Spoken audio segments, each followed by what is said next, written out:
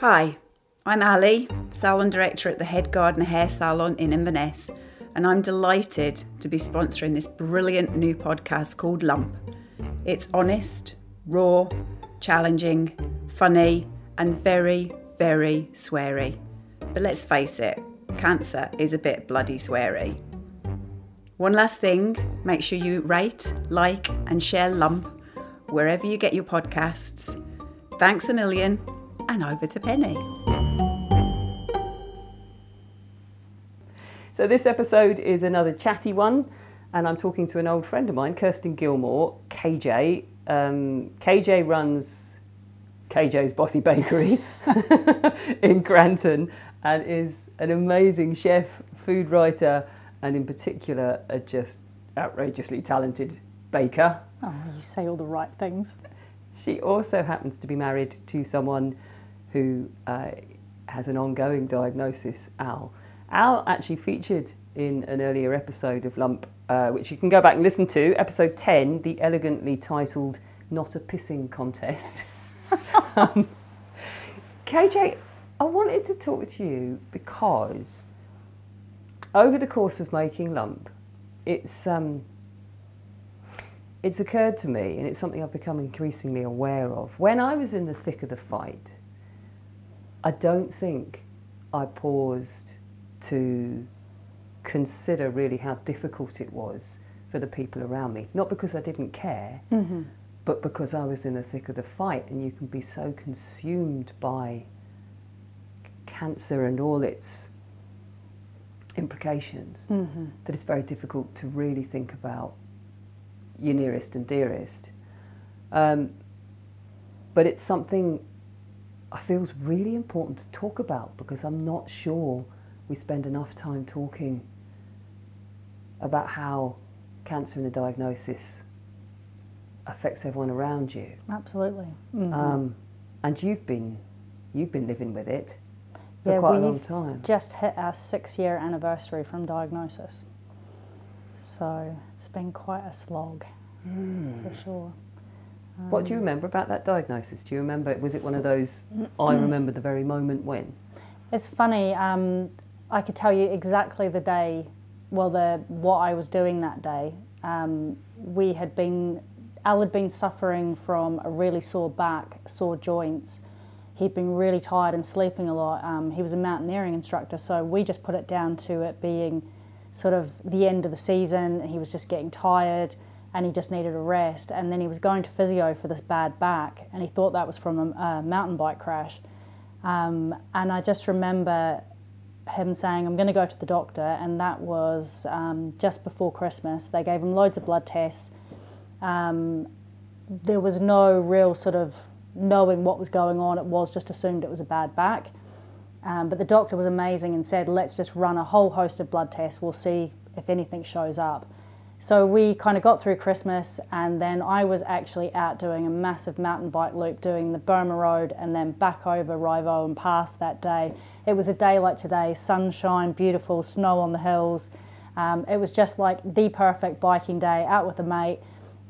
Went to the co-op to get stuff for dinner, was in the co-op, in the fruit and veg section, and my phone went, and it was Al, and he said, the doctor's phoned, and I need to know where you are. I'm coming home from work now. And I just said, well, what is it? And he went, I'm not telling you over the phone. And I was like, what do you mean you're not telling me?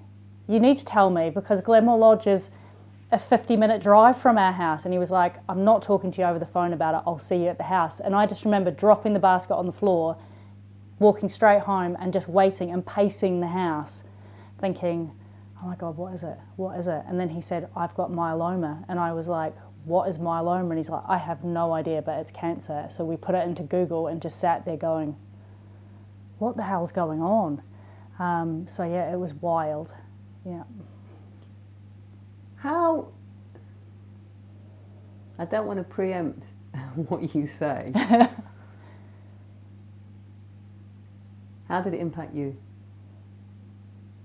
It's funny, what you were just saying sort of in the intro part about being in the thick of it for you, I think Al describes it really well. He says that it's easy for him because he feels that he's concentrating on one thing of staying alive, and keeping himself as well as he can. But he feels that for me, I'm juggling him not having a job, or I'm juggling going to work but worrying about him, or juggling hospital appointments, or or things like that. So how it impacted me, I think it just turned our life completely upside down. I suddenly went from having a really capable partner who we did everything together to him being a cripple really quite quickly. At the start, because he was so poorly, he got a lot of infections, and my cookbook was coming out at the same time, so I was trying to juggle the two.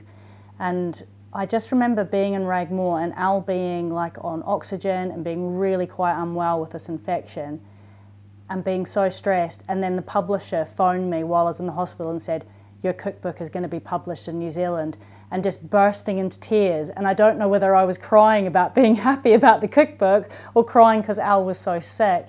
And there were so many of these double-edged sword type, things going on. It was so tricky. It's hard to say exactly how it's affected me because it's completely changed our lives. But there's also been a lot of good things come out of it. We've become closer, we've adjusted, we're incredibly grateful for what we do have. It's quite hard to expand on it without giving a massive list. Massive list is absolutely fine, but there's so many things bouncing through my head. I guess, did it change Al? I know it changed him in terms of what he was physically able to do, but I also know from personal experience that has a really big psychological impact. And I've fought with that one myself. Al was one of the first people I wanted to talk to about my cancer because I felt there were so many kind of echoes, not that I had anything like the seriousness in a sense of his myeloma, but I knew he'd gone from being really active to living within this cancer cage. Mm-hmm. For want of a better way of saying it. And I think the thing with cancer is it's so personal, and everyone is affected so differently, but there's so many parallels that it doesn't matter if it's terminal, if it's incurable, if it's curable, you're all on the same road, and there's still that fear of, we've got the massive fear of when it's going to rear its ugly head really badly and it'll be the end, and I'm sure you go through the fear of it coming back, and it is just a big ugly monster sort of sitting in the back of your head. It definitely changes the way you see things and you think about things. Did it change him as a person, do you think? I think it did. I think at the start he was determined. He was more stubborn than he'd ever been, which was really bloody stubborn. He was told he was never going to ride a mountain bike again, which was absolutely horrific for him. But even before he'd had a lot of the treatment, he managed to get on his bike with me riding behind him, being like his police person, making sure he was all right. I think the drugs have changed him a lot. So he's now on twice weekly steroids, but for about 4 years he was on high dose steroids. And when I say high dose, I mean off the scale. I had to take credit cards and his basically all of his bank cards off him and hide them, because he would have just spent every penny we had and put us into debt. He bought a sewing machine. He was high as a kite. He bought a sewing machine. He bought fabric from Finland because it was the best fabric that he could get for sewing these bags that he decided he wanted to make. Bags. I was going to ask bike was bags, he going to make? Bike bags and camping bags. He's sewn tarps. He loves sewing now. It's brilliant. Oh, so he has. Yeah, so he has. But it just all. I think these were things that were in the back of his head that he thought he'd like to do, but then the steroids just went and made everything come out. That's a pretty random bucket list. It was isn't it? pretty wild.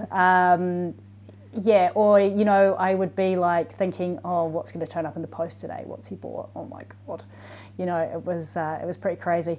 So he was pretty unpredictable. He had some pretty massive mood swings. He would be really high and I'd be trying to be really grounded.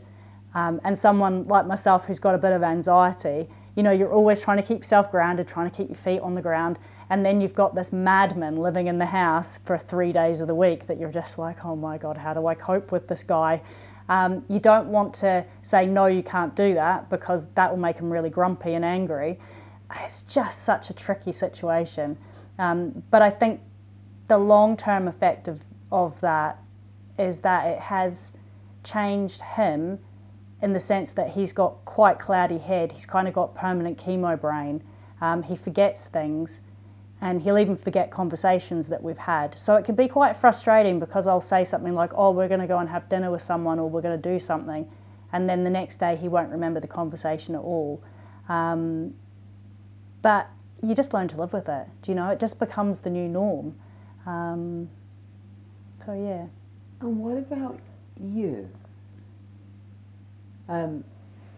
So he gets a diagnosis which turns both your worlds upside down, and there he is, literally in the thick of the fight, in and out of hospital and having all this medication and all the rest of it. Mm-hmm. So it had a massive effect on my work to start with, because I was juggling a cafe in Aviemore that we had anywhere between 100 to 300 people through the doors each day. This was allegedly Mountain Cafe. And I was juggling 20 staff, trying not to burn the team out, trying to manage them.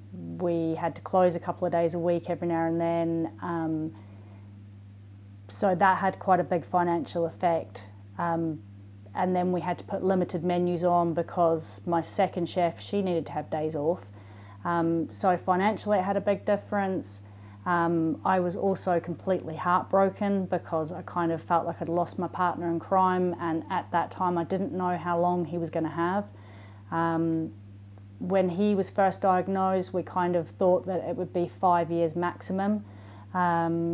He's now coming into his 7th year, and his bloods are actually the best they've ever been, which is fantastic. So that was really difficult. And I also had the cookbook coming out, which was a cookbook tour. So I was juggling that, juggling him with hospital. And I mean, I'll be completely honest about it. You know, I ended up pushing myself so hard, trying to be the perfect wife, being a carer, having all that stress, and trying to run a business, that I didn't look after myself, and I didn't know how to look after myself. I didn't take any time to go for a walk on my own, or go for a jog on my own, or go out on my bike. I just stopped doing all the things that I loved, because I felt too guilty to do it. Because if I went and did it, it was like saying to Al, I'm off on my bike, but oh, that's right, you can't ride your bike. You know, so you have to stay at home on your own. And it is just, you know, well, you know yourself, it's horrific. And I never said to Al, I really want to ride my bike, because he would have said, I want you to ride your bike, go out. But I just suffered in silence, because I didn't want to make him feel guilty. We're way past that now. So I ended up just kept pushing myself to the point where I actually had a mental breakdown, and I ended up having to have 3 months off work, which then involved Al having to step in to juggle my staff while I was incredibly ill and having to rebuild myself. And now I preach to anybody who's a carer that you must take time for yourself, and you must ask other people for help. I try and go away for 2 days off every month now, which will just be in my camper van. I'll go away with the dog. My last trip was I went up to Cromarty, and I was in the campsite there, and I ate pizza and drank beer and had dog walks. But I didn't have to talk about cancer. I didn't have to worry about if Al had taken his meds, or if he was feeling poorly, or what he wanted to eat that night. And it's just like hitting a reset button. I always say I need my selfish time, and Al gets really angry with me and says, it's not being selfish, it's self-care. And I also now have a counsellor that I speak to once a week as well. So I have a therapist who is absolutely amazing, and it's a person that I can just go blur to, and she'll say, that's so hard. I'm so sorry you're going through this, because people don't often say that to you, you know. All these things just chime so much with me, but obviously sitting on the other side of it, which is why I so wanted to talk to you. You know, I used to be, I admit, David, you know, went out on those bike rides, even though he knew it was turning me inside out, with frustration and misery and heartbreak, because it's what we used to do together. It was the basis of how our relationship came about. And I dreaded Saturdays. Yeah. Dreaded them, because I could see him taken off with his bike, and my Saturdays would be this massive empty chasm of just anger. Yes. Of just feeling angry. Yeah. But I hated the idea that cancer could rob him of more than I felt it already was and had. Yes. So I entirely relate to that, but I also am really aware that whenever, you know, David would meet someone, they'd say, how's Pen? They don't say, how are you? Yeah. Because your life has been completely upended and will continue to be upended. Absolutely.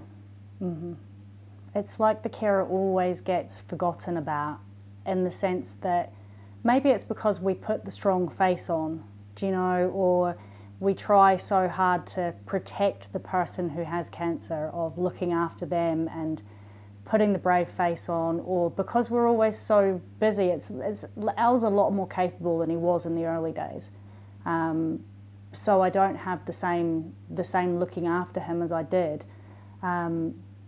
But maybe it's because we get so caught up. You know, if someone would come around to see us, I'd go and do some housework, or I'd catch up on paperwork or something, because there was someone there to help out.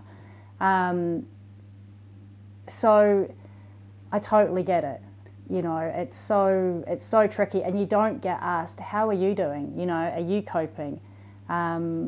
It's funny, you become incredibly blunt when you've got cancer in your life. You just say it how it is. Do you know, like, I don't know why I'm telling you this. Really? Someone said to Al recently, oh, that's a posh Land Rover you've got.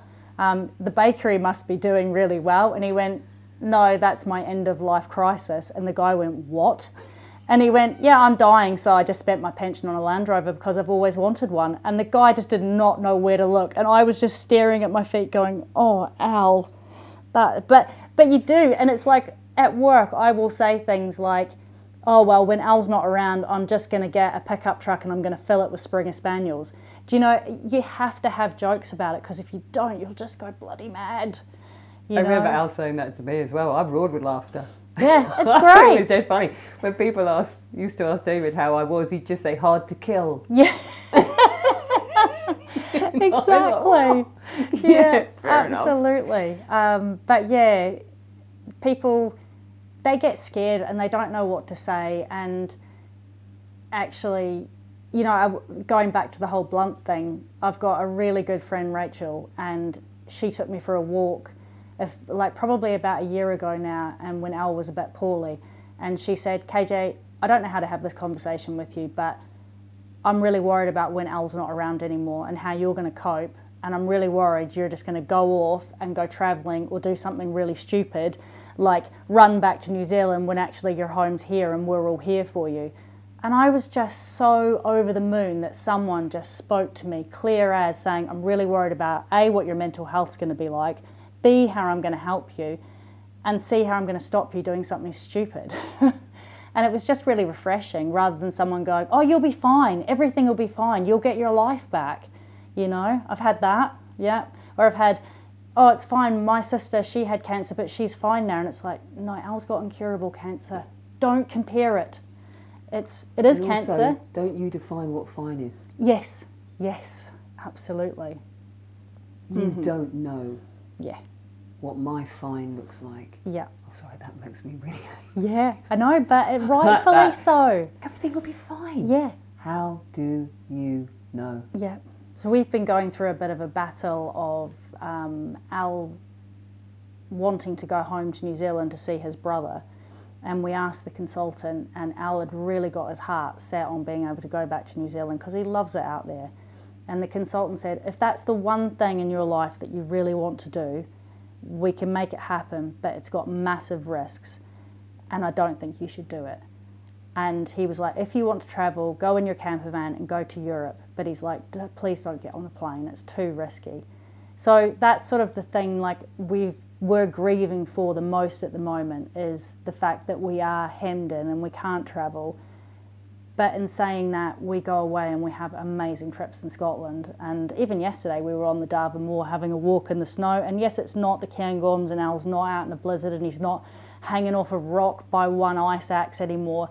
But he was in his element yesterday. It was snowing in our face, the wind was blowing our hoods off, and he was just buzzing.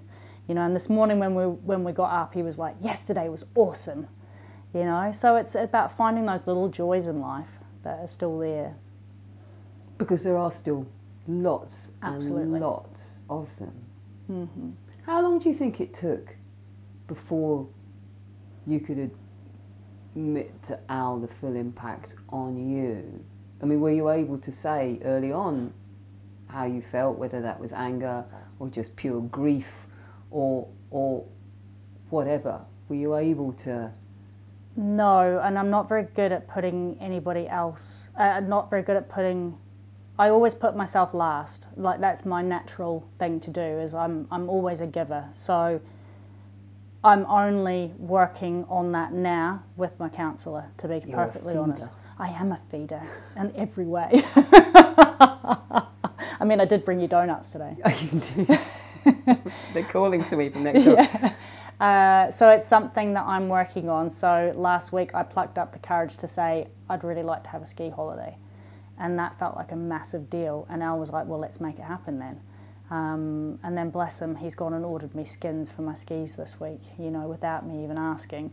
And I think I kept telling myself that he's just going to be devastated because I want to do something, where actually he's over the moon.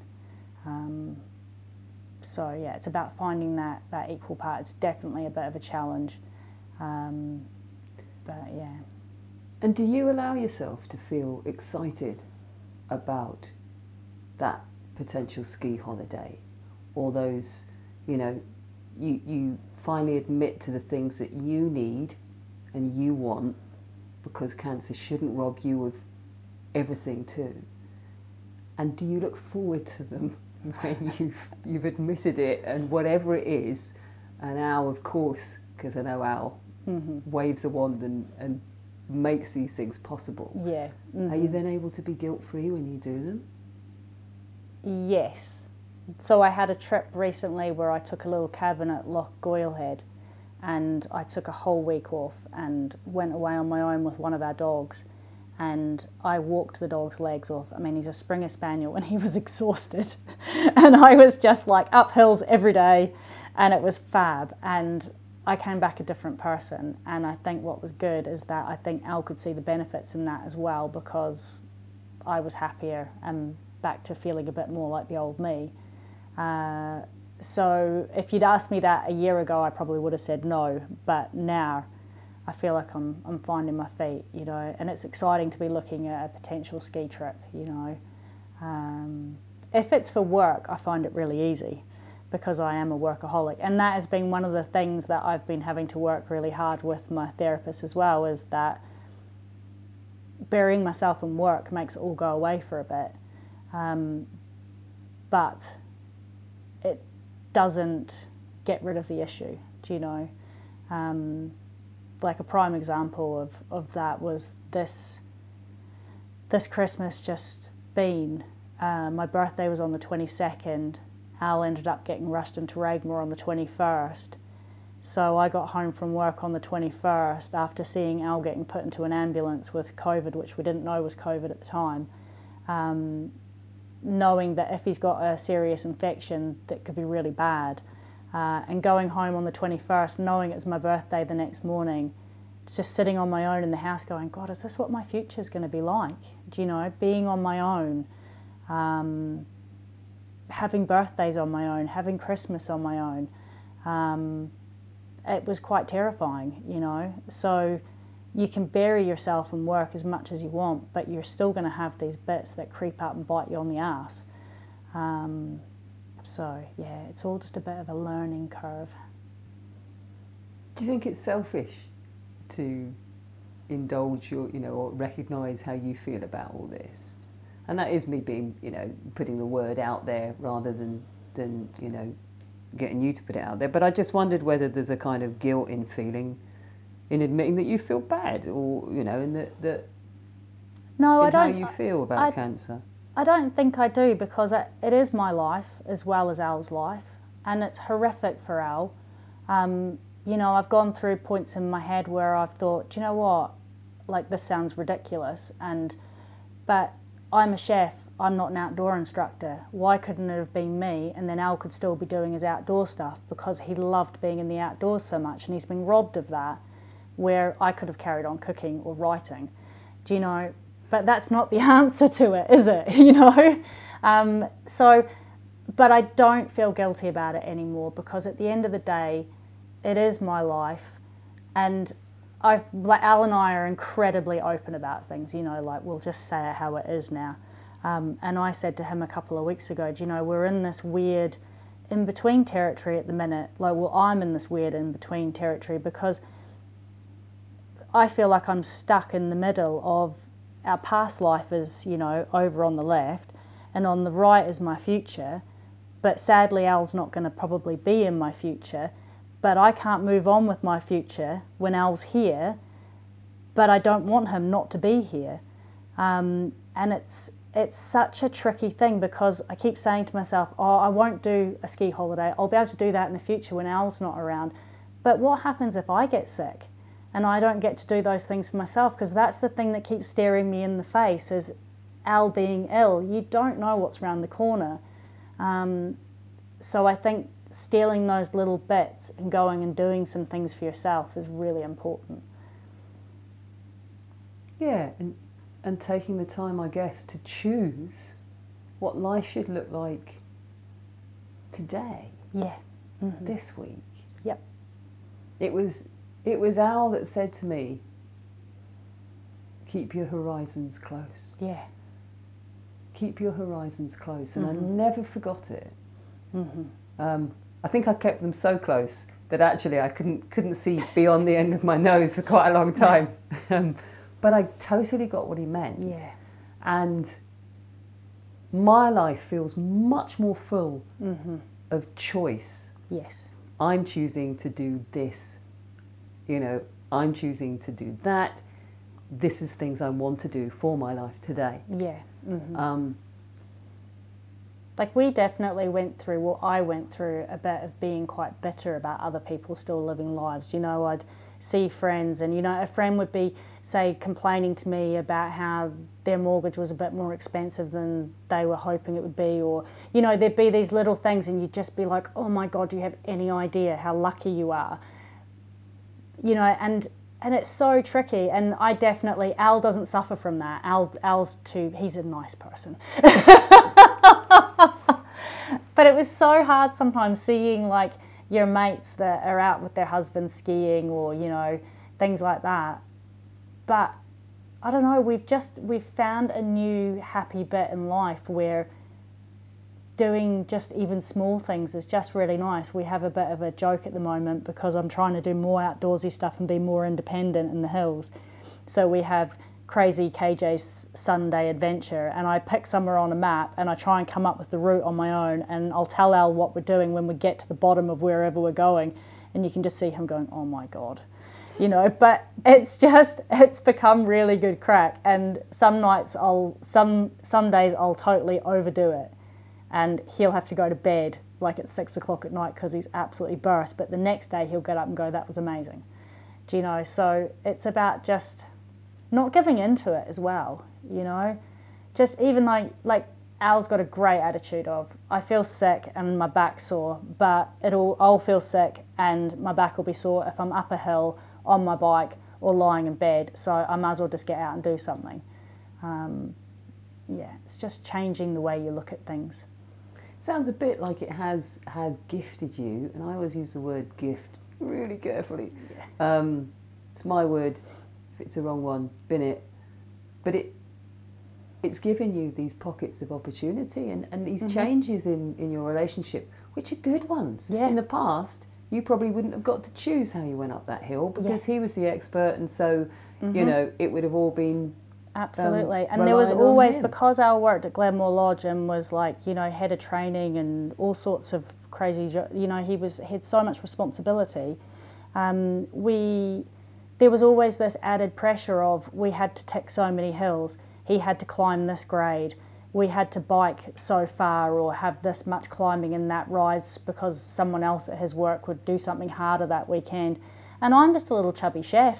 So I was trying to keep up with him and trying to do that. And then that was putting pressure on me, where now I just feel all that pressure is gone. Do you know, it's about standing on the side of that hill yesterday in a blizzard. You know, we could have driven there in the car, but seeing Al's face, he was over the moon. You know, he could have been on top of Everest and he was just over the moon. He was so chuffed with himself just being there. It's great. You've always struck me as someone who is, you know, super capable in lots of different directions, in lots of things. You've written an amazing cookery book. Your food is sublime. You're a successful businesswoman. It sounds like Al's cancer, though, has brought out other qualities in you. What do you think it's taught you about you? That I need to look after myself better. I need to do things like go away in our camper van for a weekend to Abalawa and sit in the sun and drink a pint and read a book and not feel guilty about it. Because I have a tendency of going out on the bike and thrashing myself or burying myself in paperwork or writing on my blog or pushing myself to extremes, where actually it's about I probably learned to take my foot off the gas a bit and actually look what's around me and enjoy what is around me, you know. And that you're capable of doing that. Yeah. Even though sometimes I do struggle with it.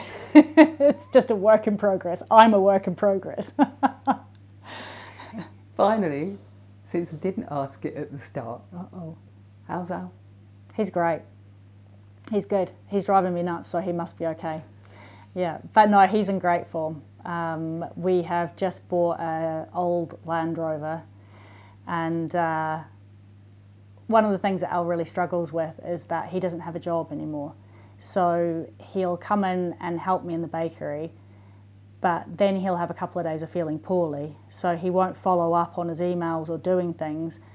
I'll be pulling my hair out with him because he's contacted someone about a really great idea, but then they're chasing me and I'm stuck in the middle of it going, this is horrific. So we've come up with a in-between thing. So we've bought this massive box Land Rover, and Bothy Bakery is going to go on wheels hopefully next summer. So we're going to convert it, put a coffee machine in the back of it, and then Al gets to be a boy and refurbish this Land Rover. So he's got all these disgusting old greasy clothes already from lying underneath it in the snow at the moment doing it up. So he's in his element. So he's got some purpose again, which is lovely. He has a project.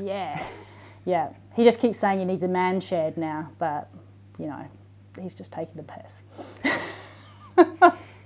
And finally, if anyone's listening to this who is sitting in your shoes to some extent, we can never sit entirely in anyone else's shoes because, as we're always saying on this podcast, everyone's journey is different. But if they're sitting alongside someone who's got an ongoing diagnosis and in the thick of the fight, is there one thing that you would suggest, offer to them in terms of a path forward for them, which isn't at all selfish. We've established that. Yeah. But you know, Mm-hmm. what would you like to have heard someone say to you, maybe, that would have been of use, that assuming you'd have listened to it? Yeah, and I think people probably did say it to me at the start, but I was like, yeah, whatever. Is just the self-care. You know, it doesn't need to be going away for a weekend or a holiday, even just running a bath. You know, like, I think back to those days where Al was off his head on steroids, and instead of just sitting there nodding and agreeing with everything he was saying, or sitting on tenterhooks worrying about what was going to come out next, actually shutting the bathroom door for an hour and having a bubble bath, or taking a dog walk, or going to the pub for a pint with a book, just even for an hour, just give yourself that hour, because it's amazing. You'll be amazed at how much you need it mentally. Just self-care, practice it, keep working it up. Yeah, and if you're wanting to support, the person with cancer in your life, actually looking after yourself better. Yeah, absolutely. And asking gives you for more help. strength, doesn't it? It really does. And asking for help, you know, I was rubbish at that at the start. And I've got a good group of friends around us now that I can say, I'm going to go away for the weekend. Al's on steroid, come down. Could you just stick your head in and make sure he's okay? And I'll get back and they will have cooked him dinner, or they will have dropped something off, or they've dragged him out for a dog walk, and he's happy as, you know. So leaning into other people, yeah, something I didn't know I could do. Mm-hmm. I knew the people were there, but I didn't have the art of it. Yeah. Until I was ill. Yeah. But I think it's something we could all do more often. And for anyone that knows someone that's caring, I think being able to ask, what do you need? You know, what can I do to help you? Even if they can't answer it straight away, it'll get them thinking about it. You know, the friends that just sort of brushed over it and ignored it aren't really in our close group of friends anymore. But the people that said, what do you need? And I could say, could you just cook dinner on a Sunday evening? You know, or could you just drop in soup on a weekend when I'm at work? Or could you just stick your head in the door and make sure he's okay? Or walk the dog, you know. They're the people that are still around us, and now we're helping them out when we can. So yeah, they're my top tips. KJ, it has been a joy. Thank you. It's always a joy to chat to you, my love. It's always a joy, especially when you bring donuts. If you want some of the best baking on the planet, not just Scotland, do head to KJ's Bothy Bakery, which is just outside Granton. They also do totally kind of badass sandwiches, coffees, all these kind of things, and cakes by post. Yeah. If you can't get there, Yep. you can do cakes by post. Yeah. Don't even need to be living in the Highlands to bath in the stuff. A massive thank you as well, always, to Ali McCritchie and the whole team at Head Gardener in Inverness for their ongoing support for Lump Podcast. If you're in the Highlands, go and check them out. They're fantastic hairdressers. Plus, when you're in the salon, if you tell the team you're listening to the podcast, you will get a free gift. Oh, that's amazing. There you go. Beautiful hair and a free gift. If you're enjoying the series, do like, rate, comment and share. The more you share it, the easier it is for others to find us. Cancer is shit. It's not easy to talk about. And for some people, listening to this might be the only place they get to hear about experiences like ours. That is it. Until the next episode, when we are back on track with the next instalment of the Lump story. Lump is written and presented by me, Penny Stewart, and produced by Adventurous Audio. Cheers for now.